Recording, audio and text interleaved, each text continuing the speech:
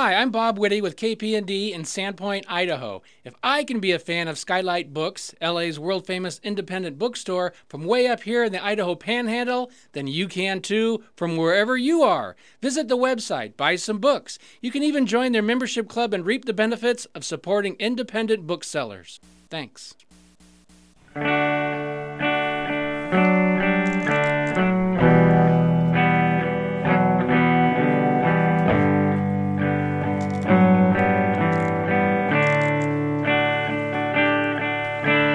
Meet me on the softer side. Meet me on the softer side. Softer side of your heart. Hi there, and welcome to the Skylight Books Author Reading Series. You can find out about this and all of our other author events at www.skylightbooks.com, where you can also browse our inventory as well as order books online. You can also follow us on Twitter or even be our friend at facebook.com. If you'd like to talk to a real person, we can be reached at 323-660-1175. And don't forget, Skylight Books depends on listeners like you to help support us. So whether you're in our neighborhood or browsing online, buy a book or two to help ensure that we'll be around for a long, long time. Thanks and enjoy. All right, so I'm sure that many, if not all of you, are here tonight, at least in part, because you love the work of David Foster Wallace. The store has been a long-time advocate of Wallace's books, and at one point we were told by the publisher that we'd sold more copies of Infinite Jest than anyone else, which is a lot. His death in 2008 hit us hard, as it hit all of his fans hard.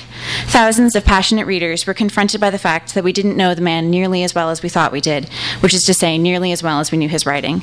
So it's with great joy that I can present to you tonight D.T. Max, who has written as excellent and thoughtful a biography as we could have hoped for.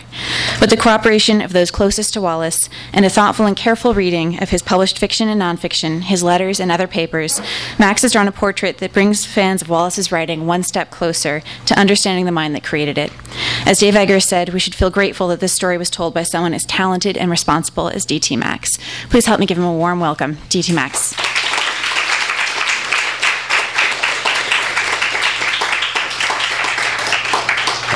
Thank you very much, and thank you to Skylight Books, which is a wonderful bookstore I hadn't been to before. I'm going to read you a couple of sections from the book. I'm not a huge fan of readings where people actually read unless they're novelists. But I chose a couple of sections, that show one thing I very much want to kind of underscore in talking about David, which is just his incredible ability his ability to sort of bounce back. I don't know how many of you know sort of the basic facts of David's life. I suspect many of you know at least some of them. But David is born in the Midwest, and he has a fairly I wouldn't say conventional childhood, but sort of a kind of conventional plus childhood. Sort of a hothouse child of intense academic parents. And fairly early in his life, he begins to experience, kind of an unusual and acute anxiety. But he manages to go to college, goes to Amherst, and amazingly, gets straight A's, A pluses. I mean, I remember part of the work of the biography, biographies go on a number of sort of tracks at once. And one thing you want to do is try and get your facts right. So the question was, how many awards had David won at Amherst? I didn't even know, I went to college, I didn't know there were awards. I thought you were, it was good if you graduated. And I knew there were magnas and summas, but I didn't know that there were like named awards. So David wins 10. It's amazing what he wins, and what's really kind of amazing is he wins them despite being under, fairly intense, mental pressure. He actually has 2 breakdowns while he's at Amherst. And yet somehow he comes out of there with 10 awards, a double summa, and one of his theses is a 500-page novel called The Broom of the System, which is published. All right, so there's a guy who, really, despite everything, can achieve, even in the face of, I think, intense difficulty. So David continues on this sort of double track, and he publishes a story collection called Girl with Curious Hair, and he's stunned because his standards are so high that this story collection is nobody buys it. I think one of the really unkind facts that I was sorry to find out about David was that Girl with Curious Hair sells 2,200 copies in hardcover, which, I mean, you could put them in two stack. I mean, it's devastating for somebody like David who had achieved so much on his first book. So David, through all this time is battling a couple of addictions. I mean, he's addicted to marijuana and really has been since high school. To some extent, he's taking marijuana because it's just, because it makes him high and happy. And to some extent, he's taking because he's self-medicating. And so he goes into he decides, and this is very, I think, David Foster Wallace, he decides he doesn't want to be a writer anymore. It's just too hard to live alone. He's had a breakdown, another breakdown. He's actually attempted to commit suicide with some sleeping pills. He decides, okay, I'm going to go to graduate school. Ooh, not a great idea. But he's been looking around for models, and one of the very touching things about David, I think, is that even though he was certainly as brilliant a person as any of us will ever know, he was not above looking for rather simple models. I mean, he has a very touching correspondence throughout the book with Don DeLillo. These are letters where he'll write to Don DeLillo and say, I don't know why I'm writing anymore, and I can't find why I want to write. And DeLillo must have been scratching his head that there's this, absolutely brilliant guy, 20 years younger than him, who's acting as if he's never gotten a book out. I mean, who hasn't achieved anything. So that's part of David's strange disposition. So he looks around and he finds that there is a writer he's always admired named William Gass at Washington University. And he decides he's going to be the next William Gass. So he's going to be a philosopher who has a sideline in fiction. But being David, he has to go to Harvard or better. So he actually gets into the Harvard philosophy program. By now he's 28. I don't know if any of you have ever gone back to graduate school.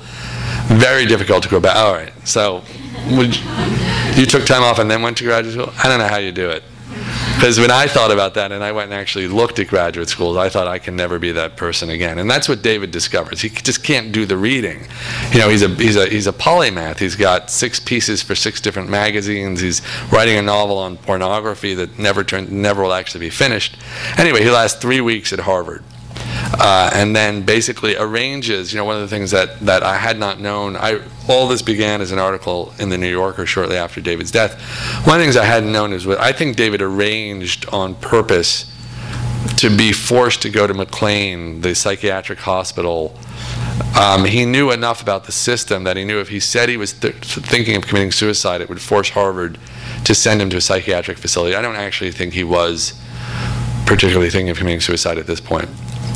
But it activates a protocol, and David winds up at McLean Psychiatric Institute. And being David Foster Wallace, the little piece of him is sort of proud that he's at the Harvard of Psychiatric Institutes. And it's touching, again, because, for me, like, David didn't really need these stamps on his passport. I mean, nobody needed a stamp on their passport less than David. But he was a child in some ways of, conventional academic parents, and Harvard was, for them, always something they could, talk about. So, I mean, I don't really imagine that his parents went around saying, our son's at the Harvard of Psychiatric Institutes. But if you had to go and be detoxed, that's the place you wanted to go. David always wanted to get A+. After spending a month at McLean, he's then sent to a halfway house. And here's where things really get interesting. Anyone who's read Infinite Jest knows that half of it's set in a halfway house.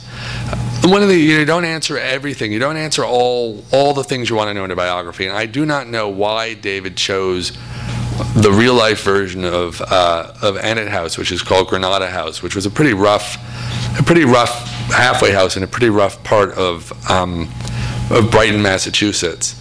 I've never know why he didn't go somewhere, he could have gone anywhere. He had insurance from Harvard. But anyway, my suspicion is he went there for the material, but I don't know that for sure. So the first part I'm going to read you is David sort of believing he can never write again and trying to find his footing in the incredibly bizarre environment of Granada House. So at this point, it's 1989, so David is 27. but he seems much older. Granada House was on the grounds of the Brighton Marine Hospital, near the Massachusetts Turnpike. Wallace found it funny that a marine hospital should be nowhere near water. The compound consisted of 7 buildings, 7 moons orbiting a dead planet, as he describes it in Infinite Jest, all leased to various substance abuse and mental health assistance groups. Wallace met Deb Larson, the director. Tall and blonde, she walked with a limp. Drunk, she had fallen down in her kitchen, hitting her head, causing a partial paralysis. Even then, she hadn't stopped drinking. Wallace liked and respected her immediately. She was personable and smart, and gave him a link to an old life that was still his present. You could almost see Harvard from the top floor of the building. Recovery facilities tried to control the stress of their participants, and one activity that they usually prohibited was school. Wallace then had no choice but to call the philosophy department at Harvard and ask for a leave of absence. He was too humiliated to go back to get the vegetable juicer that had been a gift from his mother.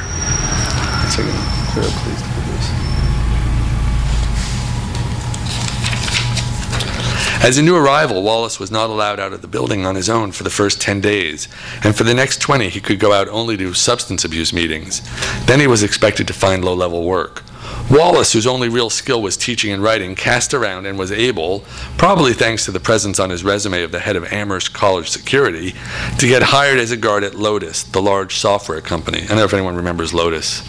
Anyone use Lotus? Yeah, Lotus. It's a little bit like talking about, I don't know, Esso or something at this point. But Lotus at the time was a massive force, and they were the sort of the Microsoft of their day before Microsoft completely knocked them out of the box. Granada House rules stipulated a 40-hour work week, so Wallace got up at 4:30 in the morning to take the Green Line and worked until 2 p.m., walking a vast disc packaging plant in Lechmere, clocking in his whereabouts every 10 minutes and twirling his baton, or so he later said.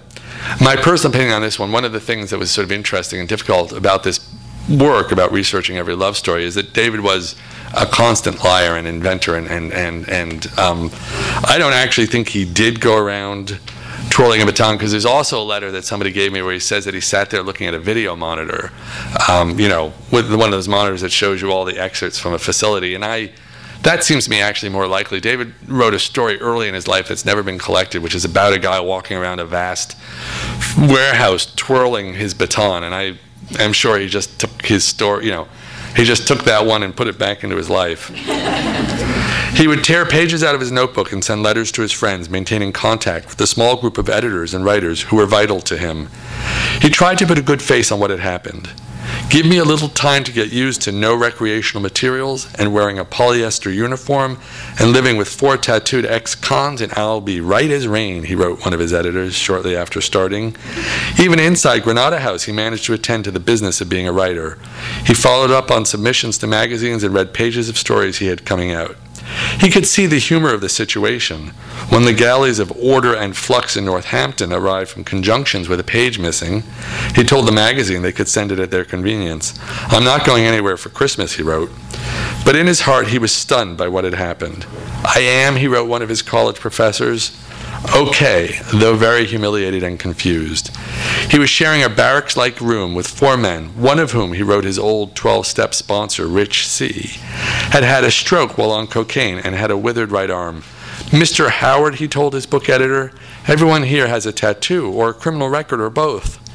To another, he reported, most of the guys in the house are inmates on release, and while they're basically decent folk, it's just not a crowd I'm much at home with. Heavy metal music, black t-shirts and Harleys, vivid tattoos, discussion of hard verse, soft time, parole boards, gunshot wounds, and Walpole, Massachusetts' toughest prison. Wallace continued at his security job for more than 2 months, and then, unable to bear getting up so early, he quit. He went to work as a front desk attendant at the Mount Auburn Club, a health club in Watertown. His job was to check the members in. He called himself a glorified towel boy. But one day, Michael Ryan, a poet who had received a Whiting Award alongside Wallace 2 years before, came to exercise. Wallace dove below the reception desk and quit that day. Wallace's friends were accustomed to his exaggerations and inventions over the years. That came with his clownish, hyperbolic persona.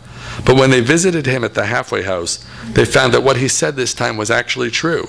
He had stepped through the looking glass. His friend Deborah Spark, a fiction writer, remembers sitting in on a group therapy session with Wallace one day and being amazed to hear someone recount killing someone while drunk. All the same, Wallace found his place. Order, no matter how far in the context, was always easier for him than the unstructured world outside. He met with a counselor, and nearly every evening he drove to different parts of the city with other Granada House members for substance abuse meetings. That's all very memorably in Infinite Jest for those who've read it, the sort of car rides and the showing up in suburbs where there are different AA groups, and different kind of personalities to encounter. His sponsor was named Jimmy, a motorhead from the South Shore, as he called him in a letter to a friend.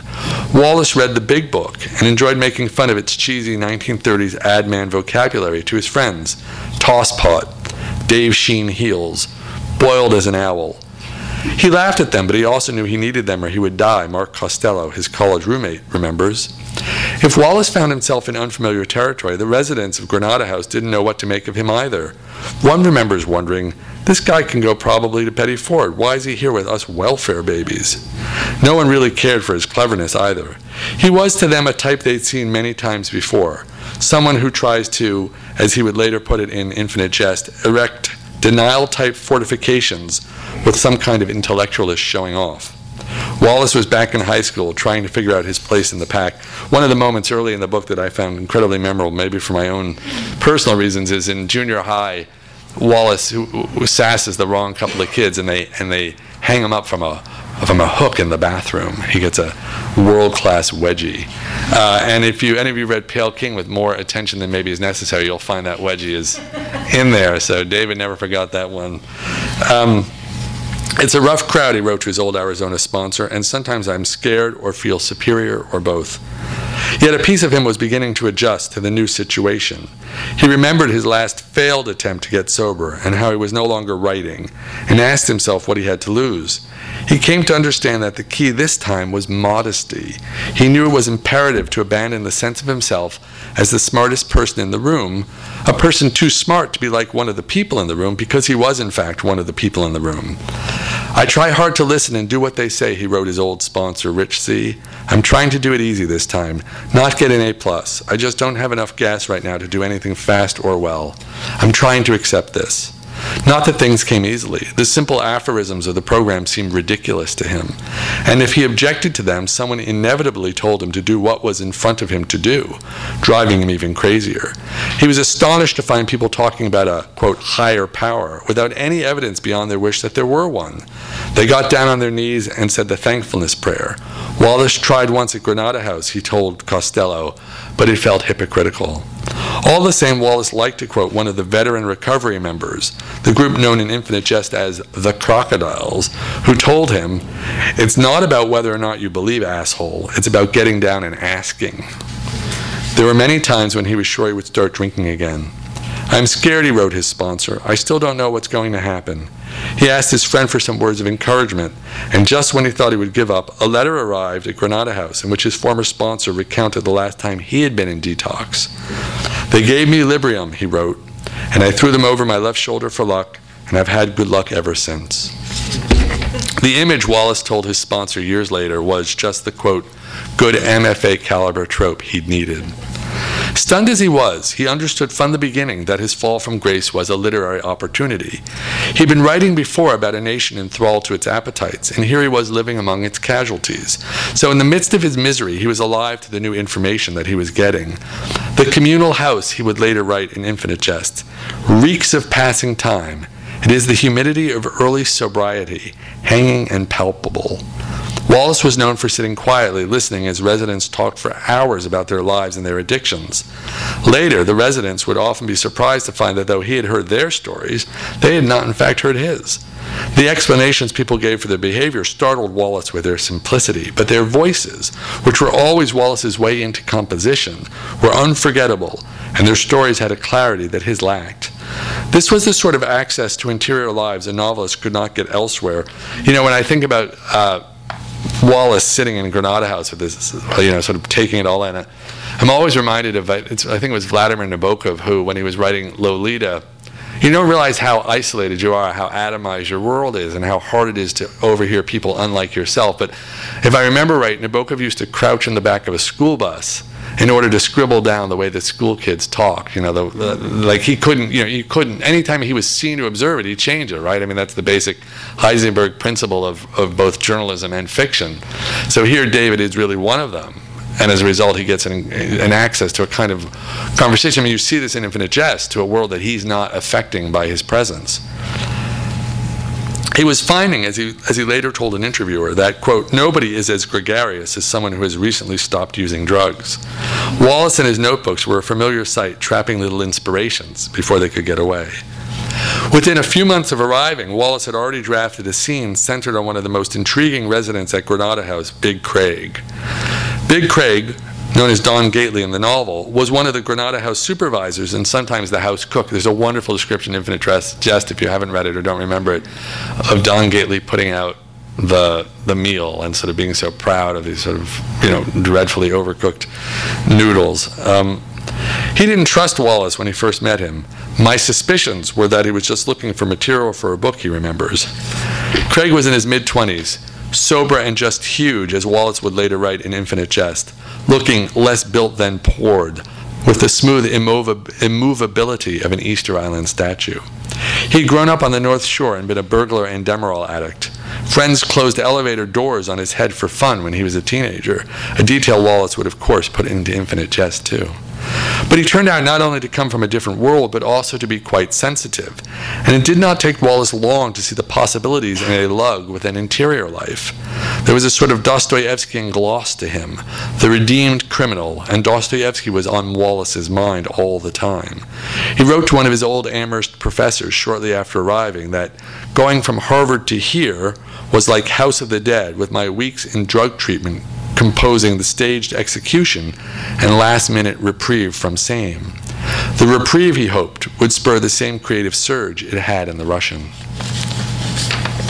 So that's, kind of a remarkable story about how quickly Wallace, who's certainly been knocked, on his ass in an amazing way. I mean, this is a kid who's got his 10 academic awards, written 2 important works, spent all of 3 weeks as the philosophy department at Harvard was really like being, pre-med. I mean, it was an incredibly selective process. So the humiliations that he'd overcome were just extraordinary. As everybody knows probably who's come to this reading, his time in Granada House produces Infinite Jest, his extraordinary 1996 novel, which is partially about a barely fictionalized Granada House. One of the things I came to realize in writing about David was there's a difference in writing between inventiveness and creativity. I mean, the creativity that David brings to Infinite Jest is just astonishing. I mean, that's why it's the important novel it is. But he wasn't all that inventive. I mean, at least not in that half. When David found things that were pretty good, he used them. I mean, it was a huge issue with all his friends. There are letters I have where he basically warns people, hey, if you write anything good, I'm going to steal it. And he did. There's a wonderful story. A friend of his from after Broom of the System, and when he's writing Girl with Curious Hair, he's at a graduate program in Arizona, and there's an absolutely beautiful story that David wrote and never appreciated called Forever Overhead. Remember, that's the one where the 13-year-old's on the edge of the diving board, and is he going to dive in or not dive in? And it's just an incredible story, which in part I think is really about fiction, whether David's going to become a writer or not be a writer. But in there's an absolutely lovely detail in which the character talks about having a baby, about the protagonist having a baby sister, I think, and only kissing the baby sister on her toes because he's recently had the mumps and he's afraid he's going to give it to her. And in fact, that had been one of his friend's stories, who was also an MFA student. So it seems a little unfair. It reminds me of another story. Years ago, I remember hearing this, that Raymond Carver and I think Richard Ford and a couple of other people were driving. This is just about how hard it is to find something to write about. We're driving in a car somewhere, and this huge falcon or eagle or something just dropped dead on the hood of the car, like just fell like a ton of bricks and dropped on the hood of the car. And one of them turns to the other and says, "Whose is this?" So David gets his material. He gets this, I don't want to say that he wasn't in pain. He was in pain at Granada House, but the strength of David is he's both in pain and he's always collecting. And, one of the things that astonished me in working on the biography is like how quickly he set to work.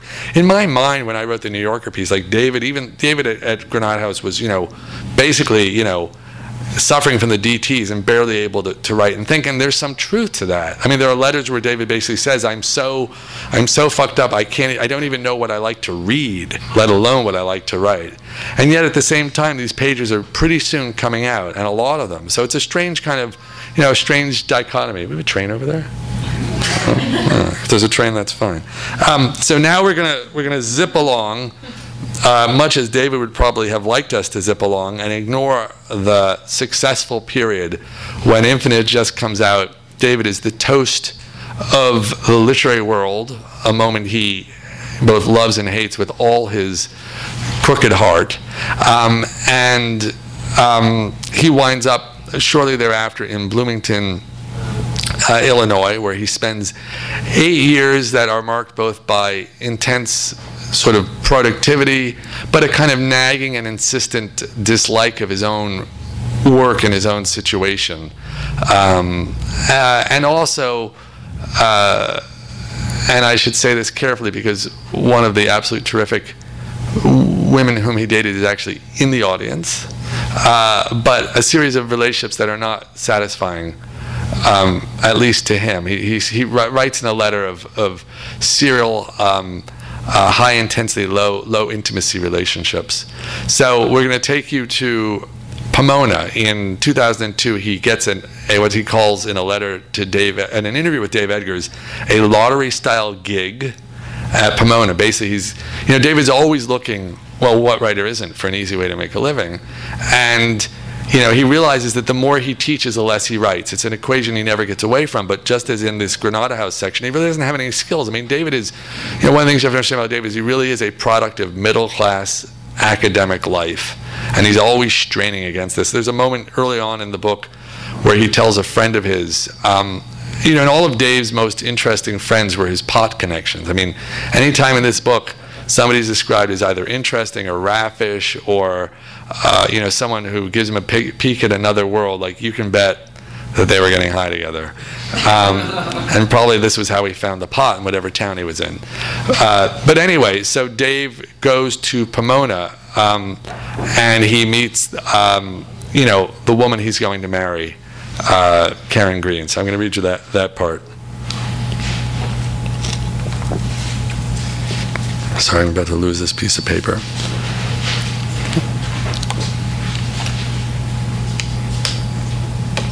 Okay. In midsummer 2002, Wallace left Bloomington, Illinois in the Volvo he'd bought with the last of his MacArthur money. His dogs Werner and Jeeves in the back. So by the time Dave he's now kind of a monstrous sock where he's like, he's an established literary figure. He's got these two enormous, fearsome dogs that telegraph to everybody just how much intimacy he wants, and he's won a MacArthur, and it's killed him because for him it's all about, David wrongly considers himself the laziest man on the planet. And he feels if you give him money for nothing, he'll do nothing. And the MacArthur was given to him for nothing. And there's a piece of paper in the Ransom Center archives where he says, "Genius, I don't feel like a genius." It was in some ways the worst thing that could have happened to him. The only thing that sort of kept him writing on one level was the fact that, he knew he needed to produce to have self-esteem and also to get these occasional checks from his publisher. So he spends his MacArthur money as fast as he can. It's just guilt money. I mean, he basically is throwing it away. But anyway, what he does with part of it, he buys a Volvo. When he and a friend got to Claremont, bleary-eyed and anxious, they drove up and down the streets. The Mission-style strip malls astonished Wallace. He wondered, as he always did when faced with something new, if he had made a terrible mistake. But there was posturing in this homesickness. In reality, Wallace's sense of being uprooted passed quickly. The house Pomona College had arranged for him was pretty, on the main street and near the campus. It was fenced all in with lemon trees in the back and a giant palm tree that Wallace happily measured to be 11.5 feet around. There's an enormous, wonderful palm tree in the back of that house. The first few days brought several visitors. One was Karen Green. When Wallace was still in Bloomington, Green, a visual artist, had asked him for permission to turn his story, The Depressed Person, into a grid of illustrated panels. Now she brought the finished artwork, along with a housewarming gift of IKEA ice trays. The story, Wallace's act of anger against the writer Elizabeth Wurtzel, ends without hope. Green had reimagined the story, though, so that in the last panel of her painting, the depressed person is cured. When Wallace saw what Green had done, he was pleased. He told her that she had turned it into a story that people would actually want to read. That day in Claremont, he offered to make lunch for her. There were lamps scattered everywhere. She counted 14, and towels stretched out to dry on the furniture. The place looked to Green, she remembered, like an office with a laundry. His fridge turned out to contain only hot dogs and goldfish crackers. When Green asked if Wallace had mustard, he told her, "I'm not that into condiments." They went to a park, and Warner jumped on her and tore out her belly button ring. She came back a few weeks later, though, the day before her birthday, with a mutual friend, and Wallace prepared her hot dogs and put them in the frilly paper cuffs that usually attire lamb chops. On the car ride west, Wallace had invited his then-girlfriend and her daughter to move in with him, but soon he called her in Illinois and said he wanted to end their contact. And when Karen Green's own marriage ended in November, Wallace offered to help. "I'll be your hideous man expert," he said. Expecting that they were going to begin a relationship and determined to start on an honest footing this time, he wrote her a series of letters, which he called Grim Letter 1, Grim Letter 2, Grim Letter 3, and so on, where he laid out his psychiatric history and his history with women. Here's my favorite part. "I don't want to be Satan," he explained. She drew a picture of Satan on him with a Sharpie, and at his insistence added the words, "But I mean well." Very, very brief interviews. Soon Green invited him to spend Christmas with her in Hawaii. He was sad. Jeeves' first dog had just died, the closest thing to a child that I had, he wrote a friend. To make sure they could get along when they got there, he had first visited her for a day in Marin County, where she lived. They had fun, and he amazed her afterward by writing a letter describing every detail of her house, down to the paint-splattered shoes in the hallway. He told her the depressed person was, in fact, him. Wallace wanted to go slow, so to encourage him in Hawaii, Green sent him a bedsheet with a hole already cut out. In December they left, surprising Wallace's friends who knew how little he liked to travel. In Hawaii they watched movies and walked on the beach and talked constantly. Green swam while Wallace avoided the water. He was afraid of sharks. He liked that there were no bugs, though. He had a kind of a phobia about bugs. Before they returned home, he asked Green if she would marry him. And those who've read the biography by now, this is supposed to sort of elicit a groan because, he had this quality of asking women to marry him before he could fall out of love with them. So you're sort of thinking, oh no. But Green had a teenage son, Sterling, who danced, and she wanted to be near a good ballet program. On his return, Wallace told a friend that he was pretty much hopelessly in love. Wallace settled into Claremont. He found a recovery group he liked, and touched by California culture, drank his protein drink, breakfast vomit, he called it, lifted weights, ran with Werner, and even bought a new tennis racket. He festooned his walls with Shark Attack clippings and pages of The Long Thing, which is what he called The Pale King, the novel he'd been working on for a decade already. When school began, he found he liked teaching at Pomona more than he'd expected. For one thing, there were no graduate students, and thus no budding literary theorists. And the undergraduates were more capable than at Illinois State. He was in the land of 1,600 SAT scores, apparently, as he described Pomona to an editor friend, Brad Morrow. He found Rena Fraden, the department head, exactly how he hoped she'd be.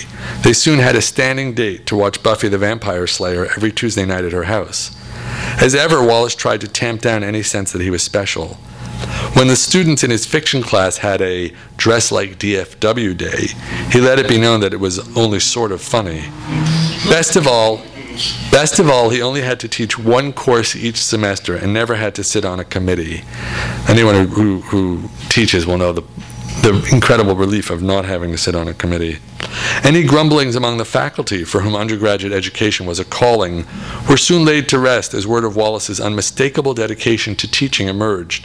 For example, the 11 impromptu mini-papers that he required from students in literary interpretation, or the comments in different colored inks for each reading that he scrawled in the margins of students' stories.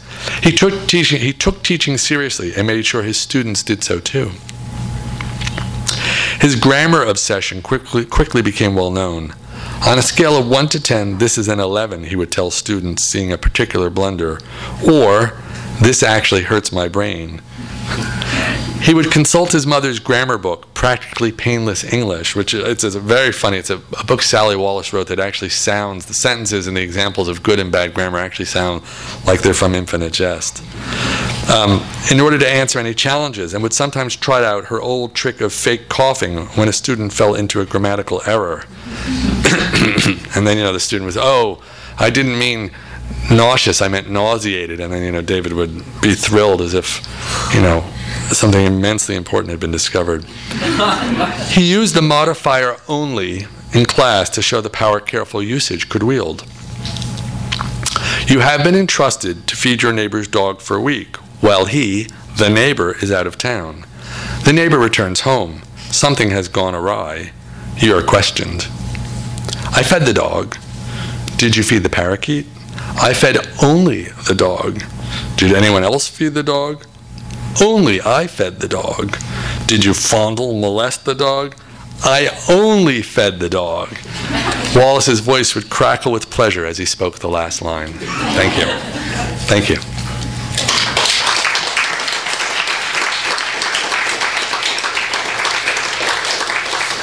So whoever's running the train, tell me, we have time for some questions? We have time for a few questions. Okay, so I'm up for any question as long as it's kind. Yes?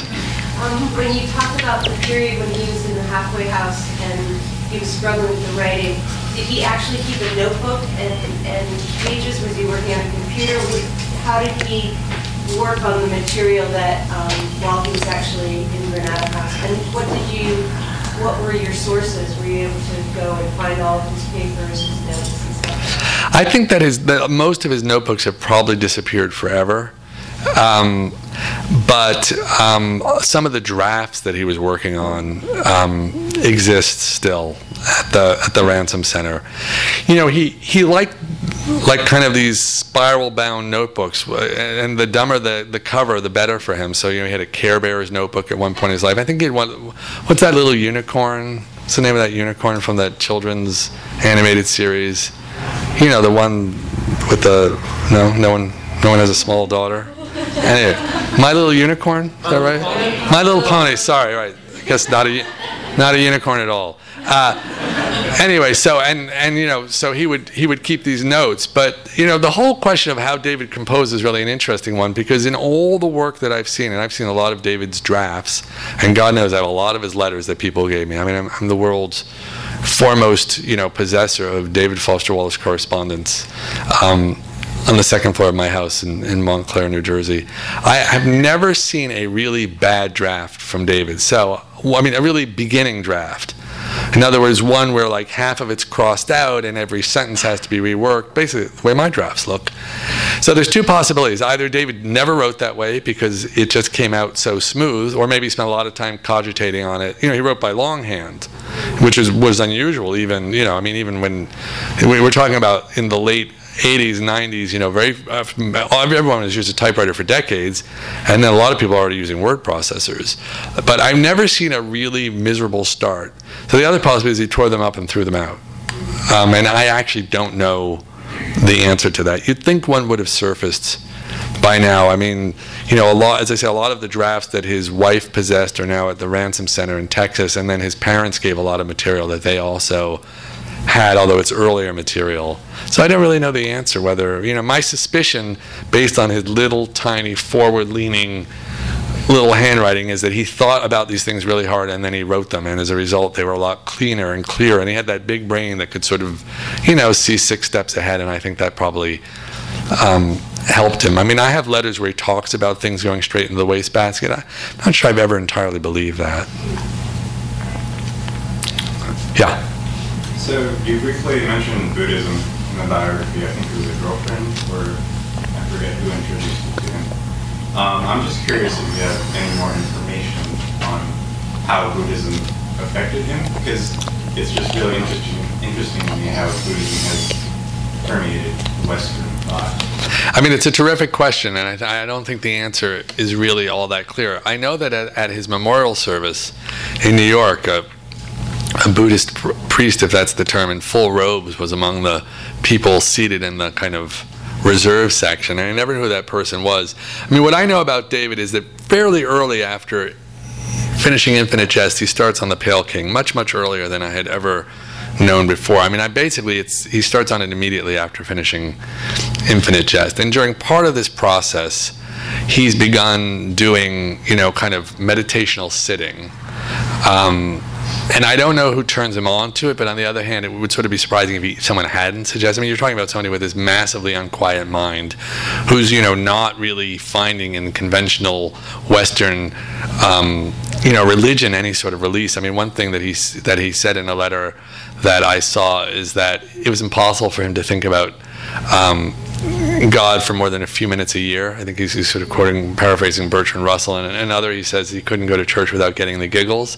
So what's left for a person in this position? Somebody whose whole battle is to achieve a kind of mindfulness. And so he begins with this sitting, and I think sort of typically for David, he wants to be the best possible meditational sitter. And so in the book, there's an exchange of letters he has, an absolutely wonderful exchange he has with a man who was then a practicing Buddhist named Christopher Hammaker, where he keeps saying, what's the best kind of sitting? Should I be on a bench? Does that count? If it doesn't hurt, does that count? Is pain the point of the thing? And then he sends him a list of Buddhist people who've written on Buddhism and says, should I read all these writers? And the guy writes back and says, I don't really think you need to read any of them. I've never heard of them. And you don't have to do it every day until it hurts. Just do it a little bit. Theologically, I think if you look at the story, Good Old Neon, which is a very sad story in which there's a sort of a man, something of a Wallace Stanton, who's driving a car sort of quickly to his suicide, past the landscape that's sort of recognizable from Bloomington. Clearly there's something going on there about a kind of Buddhist sense of time. A sense of time as an apartness, and sort of, it's hard exactly to put your finger on it, but clearly it gets into his fiction as well. And in fact, I think more in Good Old Neon than in The Pale King, which is more about, I think, almost a kind of Western style sense that if you can pass through boredom, you can achieve some sort of clarity. But I don't really know the first person. I suspect he's doing it very early. I suspect he's sitting in when he's, when basically soon after finishing Infinite Jest. Yeah. I just wanted to say it's a great book. Thank you for writing it. Thank you. To me, one of the saddest and most poignant moments is when you talk to Big Craig and talk about how he get read into Jest. And to me, the moment of Don, this guy reading about the Don Gehlen character. Yeah. Unbelievable character. But then also think this isn't a book that you would think of Don Gehlen thinking of reading, but for the fact that it's about him. Yeah, and he says the bastard was just looking for material. Can you talk a bit more about how you found him and the conversation? Yeah, one of the things that I kind of learned early on was that all those things I read to you about Granada House are exaggerations. They're not complete exaggerations, but there were also people in Granada House who were, somewhat more middle class. But those weren't really, I think, the people that interested David. And when you speak to Big Craig, the surprise, anyone who's read Infinite Jest sort of thinks of Don Gately as really almost kind of this, I don't know, almost inarticulate, that's the whole character to whom these amazing things happen. But actually, Big Craig is a pretty articulate guy who writes poetry.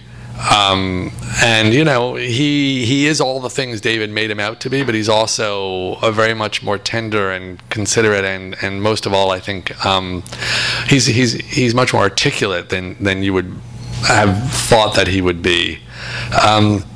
But I don't think David's really distorting the experience, because I think there were a lot of tough guys there too, and that was really what interested him. There's an absolutely wonderful picture I've seen of David fishing. You never think about this, but they had outings from Granada House. They weren't always stuck there, and they weren't always driving around to AA meetings. So he goes fishing with three of the guys from the house, and one of them is Big Craig. And this picture of Big Craig, first of all, he's in a Harvard sweatshirt that pretty obviously, his friend Dave, bought for him, right? He bought it for me. And then you also see that Wallace, who for most of us would seem to be a fairly big guy, is like tiny compared to the other three men who are fishing.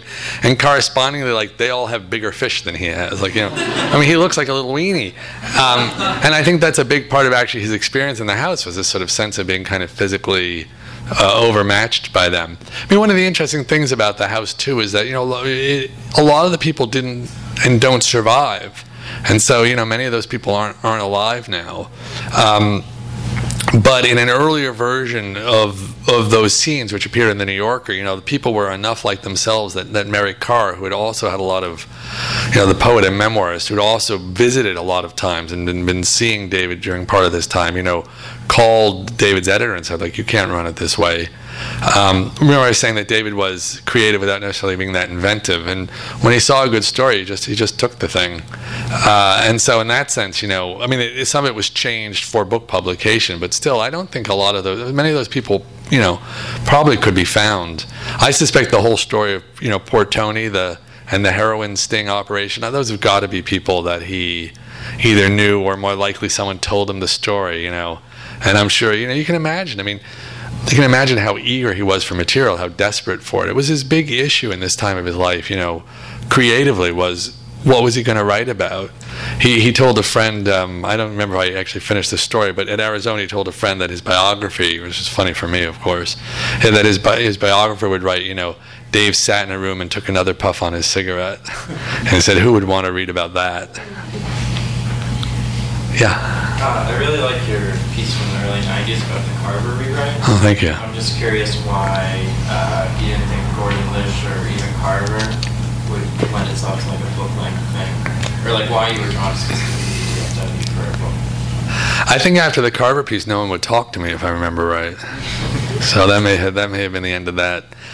I mean, David is special. David was remarkable. David has an energy to him that is like nothing that I've ever written about or read about. My big test, about whether I'd made the right decision to do the biography or not was whether I'd still find reading David interesting after the 3 or 4 years it would take to do the book. And I just find that his words are just so alive. One of the things that's so interesting about David, it really is this phenomenon that's grown up partially since David's death, but not entirely. And for the people in the audience who actually knew David, and there are several, this has to seem like a real head scratcher, that this sort of larger than life Saint Dave who has emerged. But I think in a kind of a way, that's also what drew me to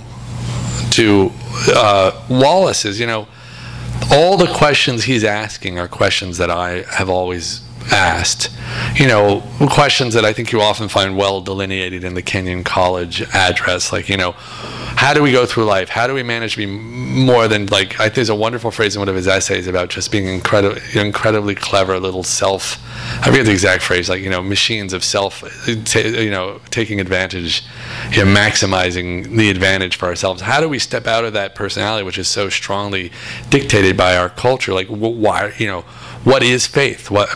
For me, faith could never be, David. It's very hard for me to go into a church without getting the giggles, but also it's clear that when you write, and this is such an important part of David's life, you're not writing for yourself. If you're writing for yourself, you're making a mistake. This is David's great point later in life. You have to be writing for other people. Well, here is an opportunity. I won't say that the book is meant to instruct. It's not really my style, but this thing, if it works, if Every Love Story is a Ghost Story works for you, it's also got to challenge you in some way about your own life. Really in some way refracting what David was doing in his own work. If it gives you too pat an answer, it's too much what it appears to be a biography of a guy who died 4 years ago, then I haven't succeeded at what I'm trying to do both for myself and for you as the reader. I think there was one more hand. Did I answer that question by accident? Okay. So, no. Thank you.